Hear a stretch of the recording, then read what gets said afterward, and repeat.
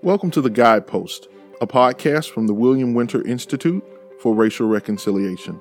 I'm Vaughn Gordon.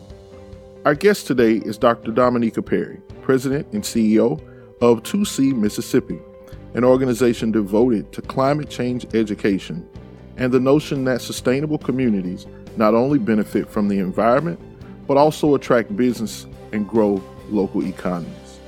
Dominika is an environmental economist, professionally and personally passionate about climate change.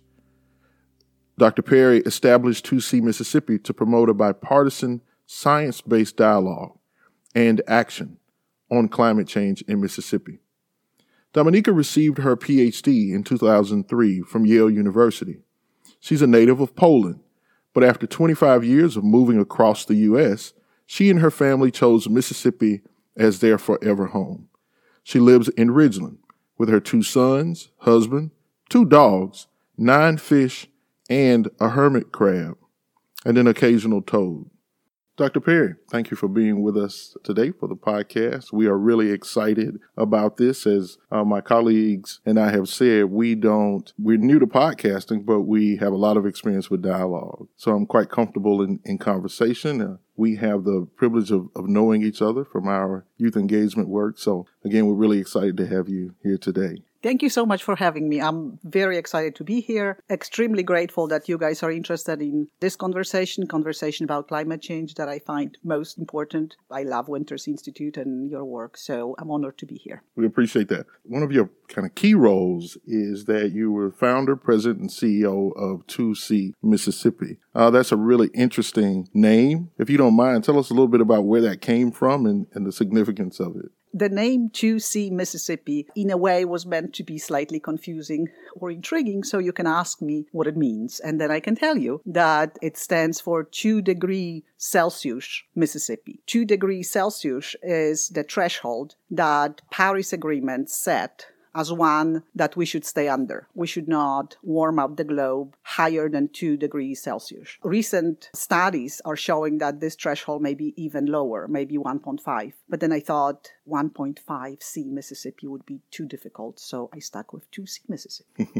So you've developed, as a part of the organization, a curriculum for middle school students. It is phenomenal to have, I've had the opportunity to go through it. I felt like I learned probably 3 or 4 years worth of information in just skimming it. And I had the opportunity to do that last summer before a lot of things that have happened this year, happened. Talk a little bit about that curriculum, what the impetus for it was, and how you feel about where it's going, the penetration it's getting. I started this organization, 2C Mississippi, to do 2 things. One is education, and the other one is supporting climate action in a non-political, bipartisan way. The educational element came naturally to me because in my previous life, I was in academia. As I say, I'm a recovering academic. Teaching people was pretty natural, but the way it was working in Mississippi was telling me that there is something missing. Once you start talking to adults, even college students, they already have their political views set. And those political views, strangely, affect entire conversation about climate change. If you have people who vote Republican, you will have to start convincing them that this is a real thing. And these are hard conversations. And you spend a huge amount of effort and emotions and time doing so. So how can you educate in a more effective way that an hour of effort translates into much more than talking to denialists about climate? And natural way of searching about it would be to say, where can I find people without political preferences? That's hard. And an obvious answer is young people before the political views are formed. So this is K through 12. One may say you try to educate children where by the time they can vote and make decisions, we're going to be way underwater. That's true. What I've been thinking a lot about is how other similar, extremely controversial topics been gain traction in societies. And one obvious one is the smoking campaign. The smoking campaign and smoking industry have been bringing doubts that this is a harmful activity. But the tipping point, the threshold, occurred around the time when teachers started talking about it at schools and bringing in materials. Children were learning that this is something that is very dangerous, coming home and talking about it with parents. And this trickle-down effect, an actual trickle-down effect, been often cited as the main shift, the main reason for the shift that occurred. So if we can do the same about climate, we can start talking about climate change with children and then present them with facts that then they can share with their parents, with their friends, with colleagues of their parents. That is a potential impact that could be meaningful. So I'm a Delta boy, Dr. Parry, and as I said to you before, I was really blessed to turn 40 not that long ago, but I grew up in Sunflower County. And when I'm back in the Delta, I often tell my friends or even my family that it just feels a lot hotter than it did when we were kids playing, sometimes barefoot, sometimes not. But it just feels hotter than it did then. Am I wrong? You are not wrong. Hotter? Okay, so I'm not crazy. It's getting hotter, yes, and it's going to get even hotter. Right now, on average, the globe warmed up about 1 degree Celsius, so we are halfway through the threshold or even closer to it. And as the whole globe is warming up, the heat gets distributed throughout different parts of the world through oceans and air, and there are different effects in different parts of the world. Most of the places, and Mississippi is one of them, is warming up, and we have data that shows it, and is the same trend as the global trend. And the global trend is kind of scary. Let me just quote that 5 warmest years within last century, plus the 20 years of this century, occurred since 2015. Mm-hmm. Then 9 of the 10 warmest years have occurred since 2005. 9 of the 10? Yes. Wow. We are, every year, is another record that we break and we break and we break. And this is a very steep growing curve. What this means for us is, for Mississippi specifically, there are some numbers that calculate right now. We have in the city of Jackson, specifically Hinds County, we have up to 47 days with temperatures over 95 degrees. That doesn't include humidity, and humidity really matters in terms of how it feels.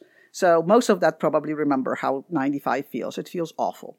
In addition to feeling awful, the 95 degree and upper is the temperature where human body can't naturally cool off, and it's actually potentially fatal. The increase that is being predicted by NOAA is by 2030, in Jackson, we will have 58 of those days. By 2090, we will have 115. We will have over 3 months of over 95 degrees. Wow. In comparison, San Diego, by 2090, 210 days of over 95 degrees. With our climate, put humidity on it, and we are hundreds of Fahrenheit. It's like a blinking red sign. Yes.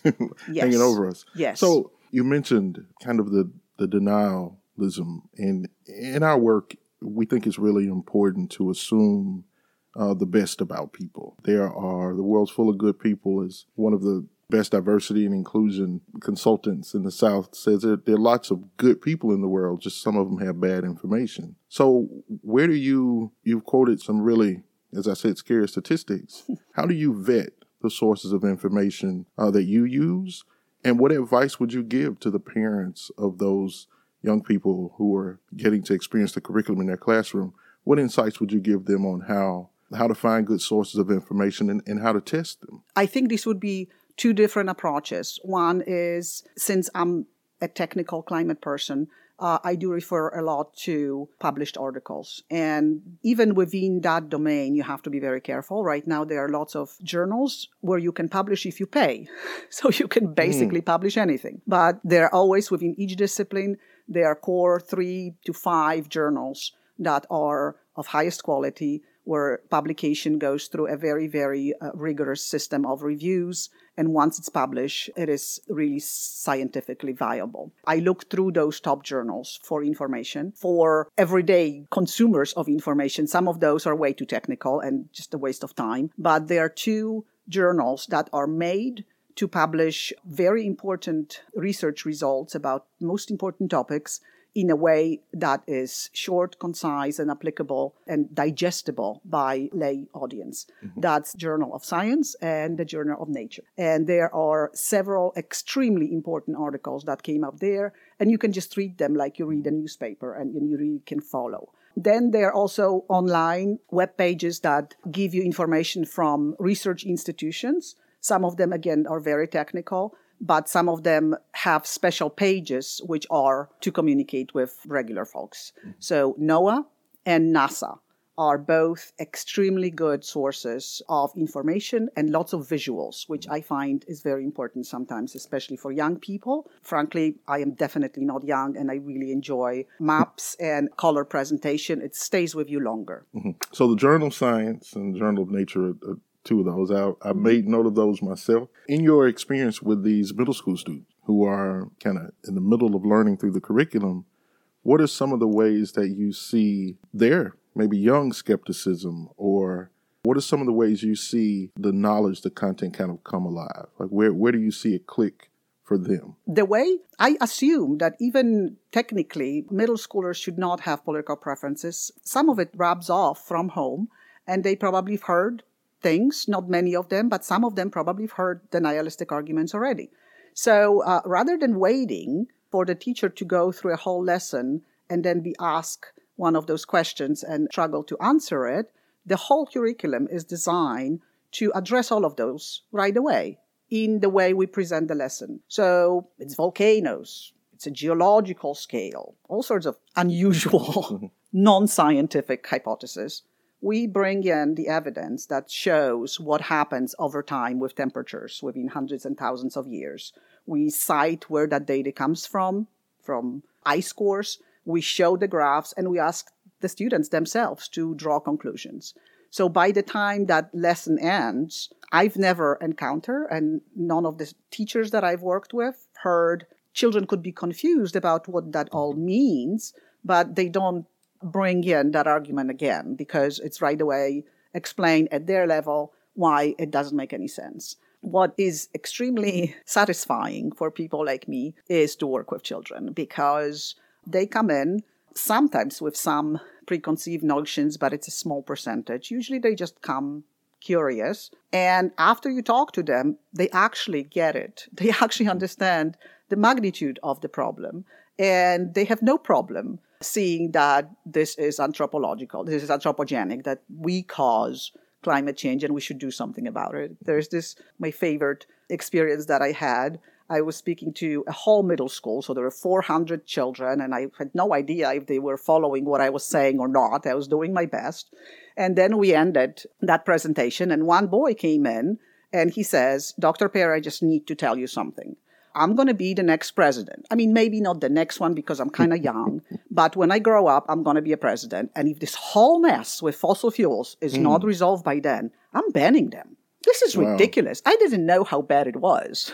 That's a great example of how naturally children react to correct scientific information. So what happens to people when they, I don't want to ask a question I know the answer to, but one of the things I've found that's kind of been a little unnerving to me, you talked earlier about you can pay the right price, you can get published with whatever you want.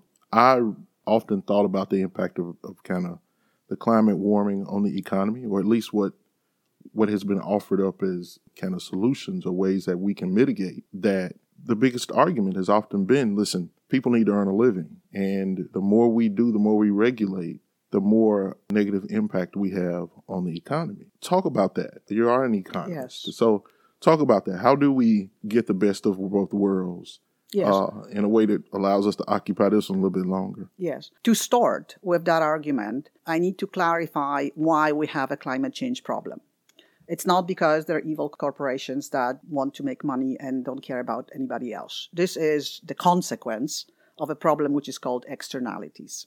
That means when we produce whatever we are producing and part of our input is fossil fuel, when we use electricity produced from coal or oil or natural gases, part of the costs is affecting the climate, but the producers don't pay that costs.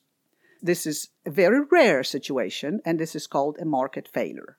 Again, market works very well in very many cases, except for a few. One of them is pollution, externalities. The other one is monopoly. Think about what monopoly is. Nobody argues with you that monopolistic prices are not okay, and this is a natural consequence of free market, which we need to regulate, which we need to change. The same argument does not seem to be so easily seen and understood with respect to externalities, and there is true to the argument that abundance of incorrect regulations could slow economic growth, and that relying on market forces when it's possible is a better solution than relying on regulations in certain cases. For climate, what we can actually do very easily, and there are lots of very well developed mechanisms, is to bring in market forces to fix market failure, if that makes any sense. So the governmental intervention is very, very small. There are many, many solutions. Many of them are promoted by the recent Nobel Prize winner, Professor Nordhaus, who wrote about carbon pricing. Carbon pricing is bringing in market back to fix itself. And as a consequence, we not only can not ruin the economy, we can actually grow it. There is a huge number of solutions which work as an actual economic stimulus. That after introducing carbon pricing, we can actually have more jobs and we can have higher GDP. In addition to that, the green market is something that is growing. There are green jobs that are booming throughout the country. We don't see it in Mississippi yet, but I'm hoping we will see it very soon. But it is a trend. It is not an argument that is really supported by any data that I've seen. So in terms of the opportunities here, I mean, Mississippi's got 8 relatively large and to at least varying extents thriving public higher education institution. What are some of the things that you think they can be doing to prepare the next generation of leaders, thought leaders, and also leaders in the economy to think more intentionally about that economy, transforming the economy in that way? Are there some simple suggestions you make for them or make to them? Well, so there are 2 elements to it. Every university could provide better education and could also function as a better institution itself with respect to carbon. All of those institutions can reduce their carbon footprint, can start thinking actually about carbon footprint, because I don't want to say any of the Mississippi universities, but most of them don't have mind frame that would require carbon accounting and thinking about reductions. That would be very beneficial in itself. But in addition to that, the primary reason for universities is conducting research and educating. And we desperately need more research that is Mississippi specific and that is space specific. These are the arguments that talk to people in a most natural way, rather than talking about what's happening in Africa. If you tell them what's happening in Biloxi, that has a much more emotional impact that people can connect with. Research is one side of it. The other side is always education. We do not teach enough about climate, and we need to do it. If you think about it, hang out with me long enough, you will see that everything is related to climate and affected by climate. And that's how I like to think about ideal ways of thinking about education. Almost every discipline could have a very meaningful course about how climate is affecting that discipline, or how this discipline can actually support climate solutions. That's a big ask, but perhaps starting with a couple of climate courses at each higher ed institution in Mississippi would be phenomenal. Thank you. How do you engage with policymakers? Are there spaces? If there are no spaces, what would a good place look like to engage with policymakers? At every level, both from the legislative and state leadership level, but also at the local level. What would it take for them to get in touch with you? What could a conversation look like? After I came to Mississippi, this was the question that I asked myself. What can I do, and whom shall I talk to share what I know and have a conversation? And understand also how they are perceiving the problem and what are the places where we overlap and we can have a conversation. My experience at the state level was very, very frustrating. The state legislation is pretty polarized. Climate change is perceived entirely as a political issue. Everybody who is a Democrat is very willing and interested to talk about it and to stand for it. But, of course, with the majority of Republican representatives, action is unlikely, and a conversation is even more unlikely. Having that said, without naming names, I've been trying to reach out to people as people. And I've had several conversations with Republican representatives at the state level about climate. Again, not mentioning names. There are some, just like in general population, that don't respond to any rational arguments. And this is a conversation that just doesn't go anywhere and there is no need to continue it. But there are some, and it's even more frustrating, there are some that tell me behind closed doors that they all understand that, but they need to get reelected. And they can't stand for climate because that's not going to fly. If I can sell it as conservation, if I can sell it as protecting natural resources, none of it makes sense if you take away the issue of climate change. You can't come up with actual solutions that are effective if you talk about conservation rather than climate change, right? That was my initial experience. And then I moved up to the federal level and I started working with and volunteering for an organization called Citizens Climate Lobby. About 4 years ago, I started the first chapter here in Mississippi, and now we have 7 or 8 active chapters. And this is an organization that promotes pricing carbon, that solution provides an actual economic stimulus. And we talk to representatives at the federal level about that solution. The bigger the area that one solution can be applied in, the more effective it is, because it's a global issue, right? So over there, the conversation is different. Again, it's somewhat frustrating when we talk about representatives of Mississippi. Naturally, the only Democrat that represents us is very supportive and knowledgeable, Mr. Benny Thompson. And on the other side of the aisle, the conversation is frustrating. What we always greatly appreciate is they do talk to us, which is a great step. Often it is just we don't get into enough details. And some of these conversations are not even with the Congress people themselves, but with their staffers. And that's where it gets really interesting. During last lobby day, I've heard from environmental aid to one of our senators, what is the senator's position on climate change? Well, to be honest, I don't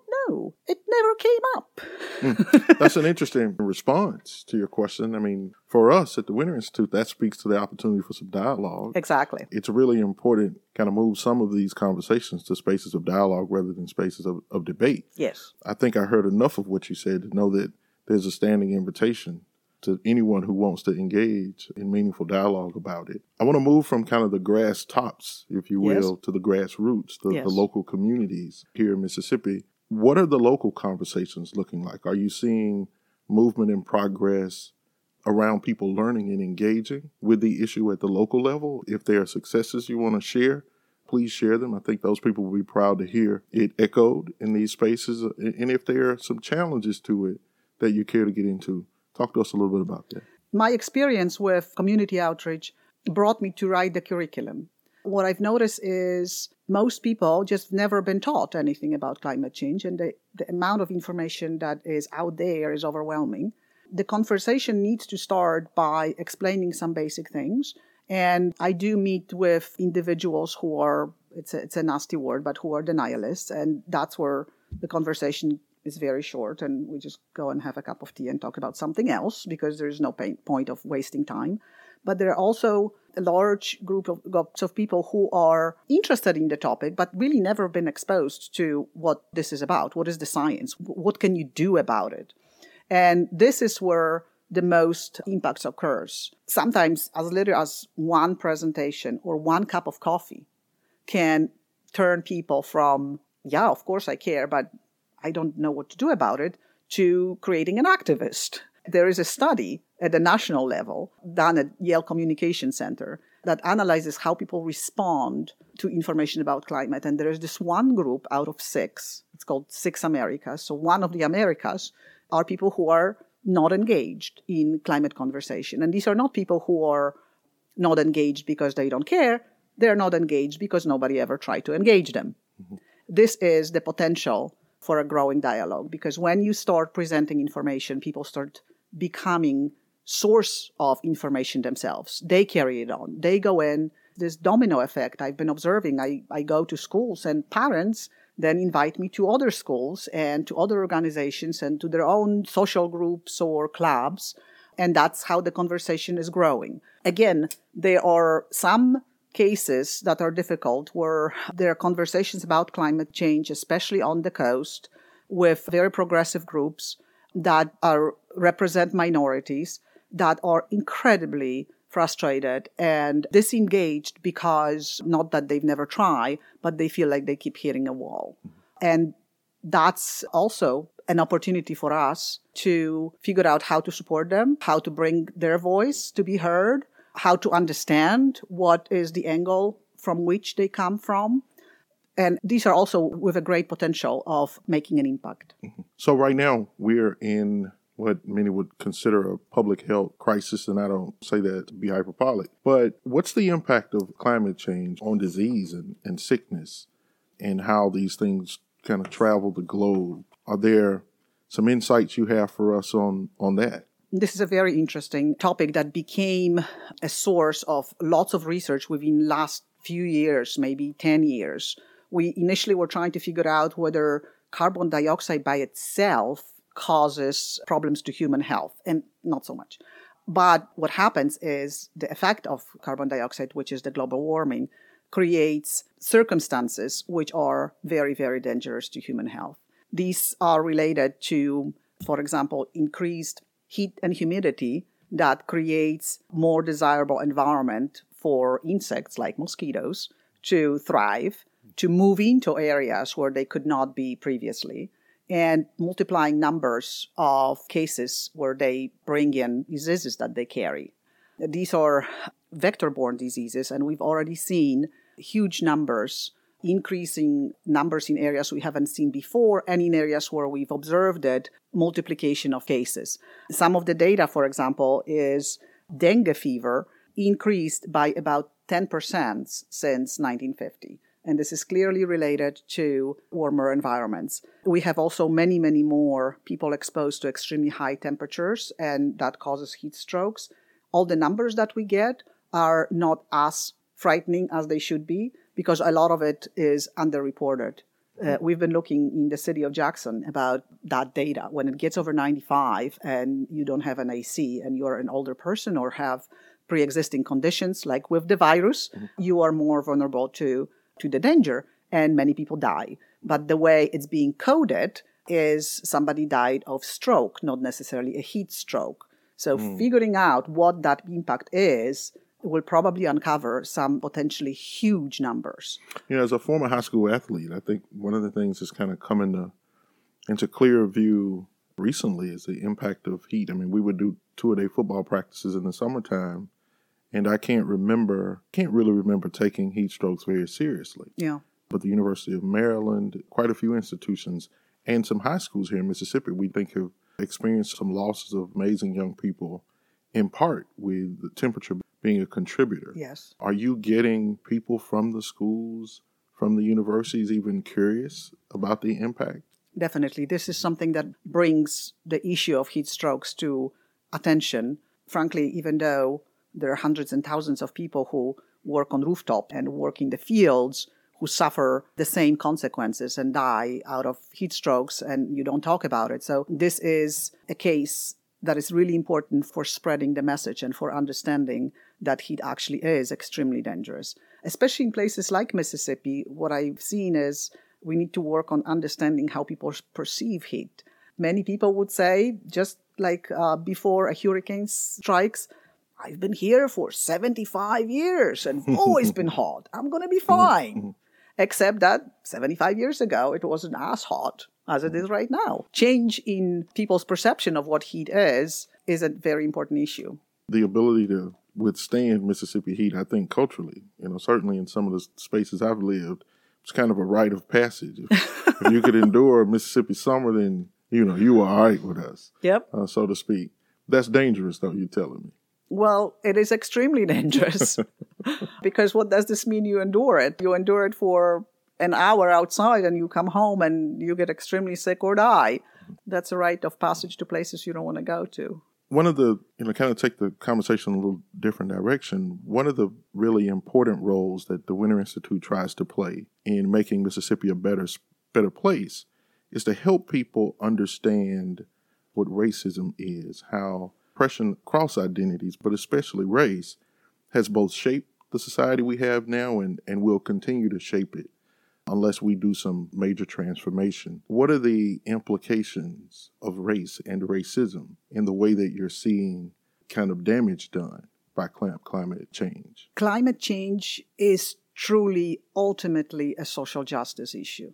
There's absolutely no question that most vulnerable populations are most hit by climate damages, and they carry the majority of those damages.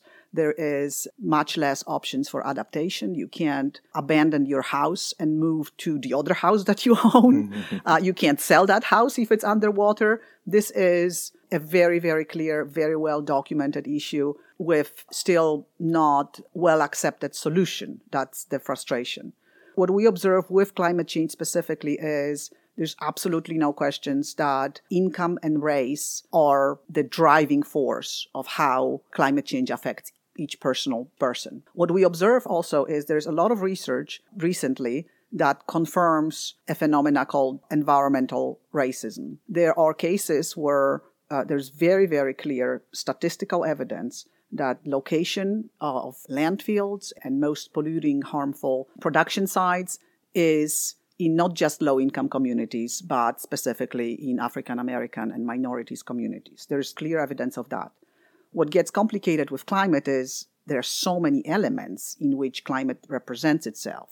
We don't have very clear, strong literature evidence that race is a variable that drives it independently of income. But I guess by looking at areas like the Southeast, where we have large populations of African Americans, and looking where the damages occur, the observational conclusions are pretty obvious. We need to do something about that. And this is a big problem because we come at it from different angles. Here we have, and throughout the rest of the country, we have great social justice organizations that work on climate justice. And the frustration on my part is that it is so hard to get a dialogue between social justice organizations and the other side of the aisle. To be completely honest, it's not always because the right side is being not peaceful. So there are some extreme social justice organizations that propose solutions that are so extreme that it keeps us in the status quo. That the ideal solution will never be accepted by the right side of the aisle. And then if they don't want to compromise, if they don't want to come a little bit closer toward market-based solutions, we just stay in this perpetual time where people are dying and we are going underwater. So it's a very complex issue. I think we should allow representatives of social justice movement to be heard from here. I go to the Northeast and I hear all sorts of sometimes really ridiculous statements from, Ivy League educated white kids that make statements not understanding how this in practice looks like and what solutions could work and could not work at all. One of my goals would be also to figure out how to elevate the voice of social justice groups from the South, from Mississippi, and engage them in dialogue with people who actually have the power to make a change. Well, I think we benefit tremendously if we could do that around a whole lot of issues. You used a phrase a minute ago, underwater. So we are recording not very far from the banks of the Pearl River. Some of us living here in the Jackson area and also some areas south of Jackson, like Monticello and other places, we got a whole lot closer to the Pearl River than we want it to be. Yeah. How is that impacted by climate change? Is that fair to say that it is a contributing factor? How much is too much or how much is not enough? What's the truth there from your perspective? It's hard to say what the truth is.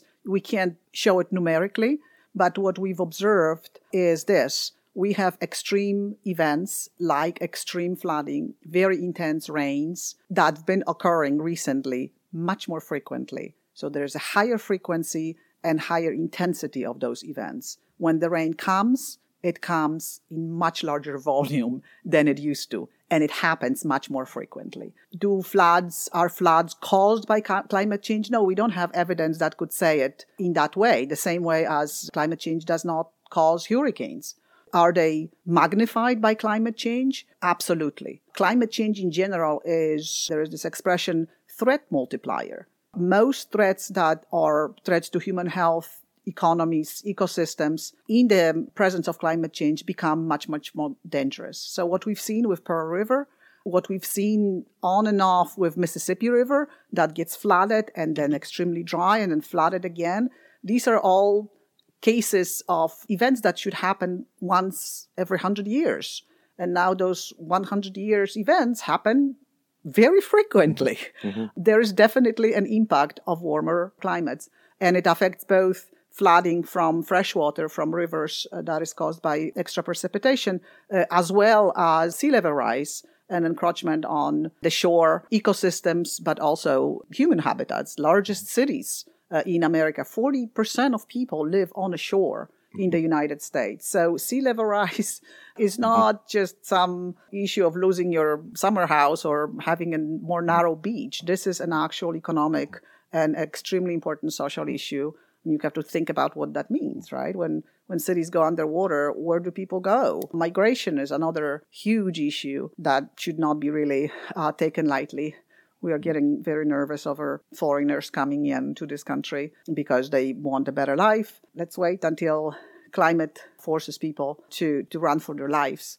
And that's where the migration is going to become. You're seeing migration patterns increase. Yes, we already have very clear evidence. We already started talking, not we as I, but United Nations is discussing redefining what a refugee is. This is what is very important from a legal point of view, because we observe climate refugees. These are people who need to move from where they are, not purely because of economic reasons, but that economic reason is related to climate change. We've just recently, I had some data here, we've seen people moving from Guatemala and Honduras because they are trying to cross our southern border looking for jobs because their livelihood disappeared along with coffee production. Because of climate change, it's get hotter there and actually drier. The coffee beans don't grow the same way as they used to. They lose their jobs and they try to find different ways of supporting themselves. And this is just tip of the iceberg. We predict that by the end of the century, most African countries are going to lose about 50% of their agricultural production. And if you think about what that means, these countries already can't feed themselves. So if we cut their agricultural production by half, this is going to be an uninhabitable area. Sure. So imagine what happens when an entire continent needs to be evacuated. Where would those people go? The planning that we need to keep in mind on one hand, and on the other hand, there is still time to prevent some of those changes. To the extent that we have to have some of this work we can't complete in our lifetimes, I want to come back to the work that you're doing with the curriculum. For educators or community members who think that this is something that they need in their community, how can they get in touch with you? What do they need? I mean, what do you need if you are a school leader or a district leader who's interested in getting this curriculum into your classroom? A phone would do. You give me a call. An email would be also useful. So if you contact 2C Mississippi, if you type in 2C Mississippi to your Google, our webpage is coming up and there's phone numbers and email addresses. The simplest email address is 2cmississippi@gmail.com. And we come in with curriculum. We offer training for teachers because this material is something most science teachers are actually not familiar with. So we are happy to train them in how to do that and how to implement it. We bring all the equipment that they would need. The whole curriculum is designed could be adopted to very, very low income communities and schools. A lot of the stuff we can get at Dollar Tree, but we bring it in, so that's not an issue. We train them, we provide them with CEUs, continuous education units. That is really important for teachers. And then I always tell them that once they go through that training, they become part of the family. So they can call me anytime. And there have been many cases where I would go and help them teach a course or come and give a big presentation or help with individual projects or go over certain materials that they didn't entirely understand over the phone. The more people would be interested in this curriculum, the happier we would be. It's all for free. We do our best to support financially the efforts that they are undertaking because it's so important. So, Dr. Parry, you mentioned the sea level rise and its impact on the coast. You know, we've got our own very precious piece of Mississippi Gulf Coast that is, heavily populated, some incredible people and economy and culture down there. Are you having much success with conversations or people reaching out to you from down on our Gulf Coast and really any other local communities in Mississippi? So the Gulf Coast is definitely a central element of where help needs to come. Sea level is rising more than in other parts of the world. If we do nothing, the minimum that we for sure will have is 3 feet. For the Gulf Coast, it's 4. We are already in a disadvantaged position. We have lots of disadvantaged communities there. They can't pick up and move. They can't sell their houses because the houses are going underwater. And everybody, including decision makers, sees the effects. The frustration is the conversation does not translate into a climate change issue. It's a natural sea fluctuation. Sea have always been rising and then been falling. So there's nothing to do because it's all natural. And that's what is really hard. On the other hand, in a place that is probably less obvious for climate action, we've had a lot of success with the city of Jackson. The current administration have been very, very interested in anything climate related. Right now, we are working on creating a task force, which is about to be announced literally any minute, which is a group of individuals and organizations from the state and nationally who will be working on different projects that are actual climate action. These would be ranging from getting solar panels on municipal buildings, making them more energy efficient, to creating municipal plan for heat preparedness. We actually just got financed, the city got financed for creating such plan and for getting support from the National League of Cities. We're going to have a plan that would involve informing people that heat is dangerous, telling them where to go, and if they can't go, taking them there. We are working with NOAA, and please keep your fingers crossed, because we just applied for a grant, the city applied for the grant, to map the distribution of heat within the city.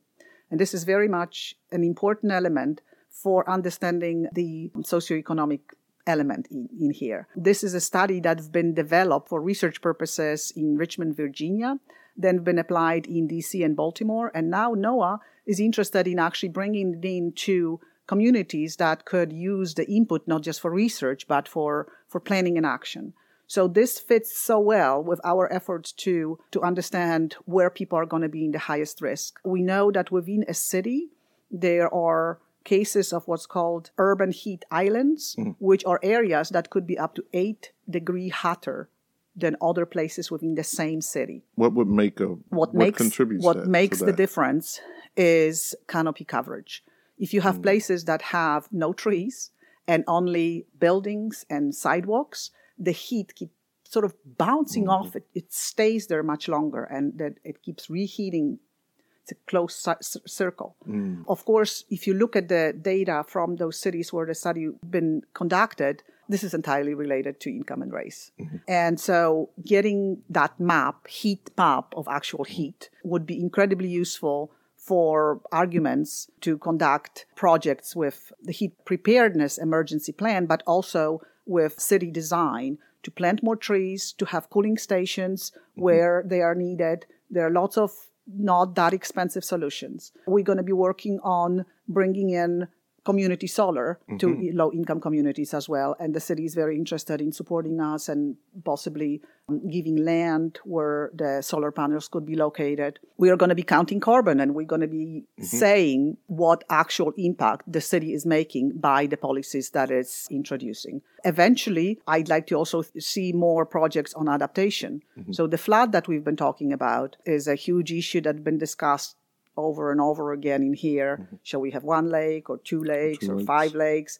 This is all based on a really, from a global point of view, an old idea of building more dams as a flood control solution, which have been lately proven to be the opposite of what we should be doing. We should be working with water. And there are environmental designs providing natural flood control that is much more effective and predictable. Potentially, the efforts of the city could extend also toward redesigning flood control systems here and including the more natural ways. Well, I absolutely hope it becomes a model based in success. We will keep our fingers crossed in the project with NOAA. I know you'll be waiting on a phone call of some folks from the Gulf Coast to start a task force. So. Absolutely. Now, once we figure out how to set up those solutions, we can go to any city, any community, and replicate it. And this is what we are hoping for, that this is going to be a domino effect. Dr. Dominika Parry, thank you very much for joining us on the podcast here today. This has been a fascinating conversation for me. I've learned a lot, as I always do when I talk to you. I think it's important for our listeners to know that you bring a very important voice to this conversation, some incredible information.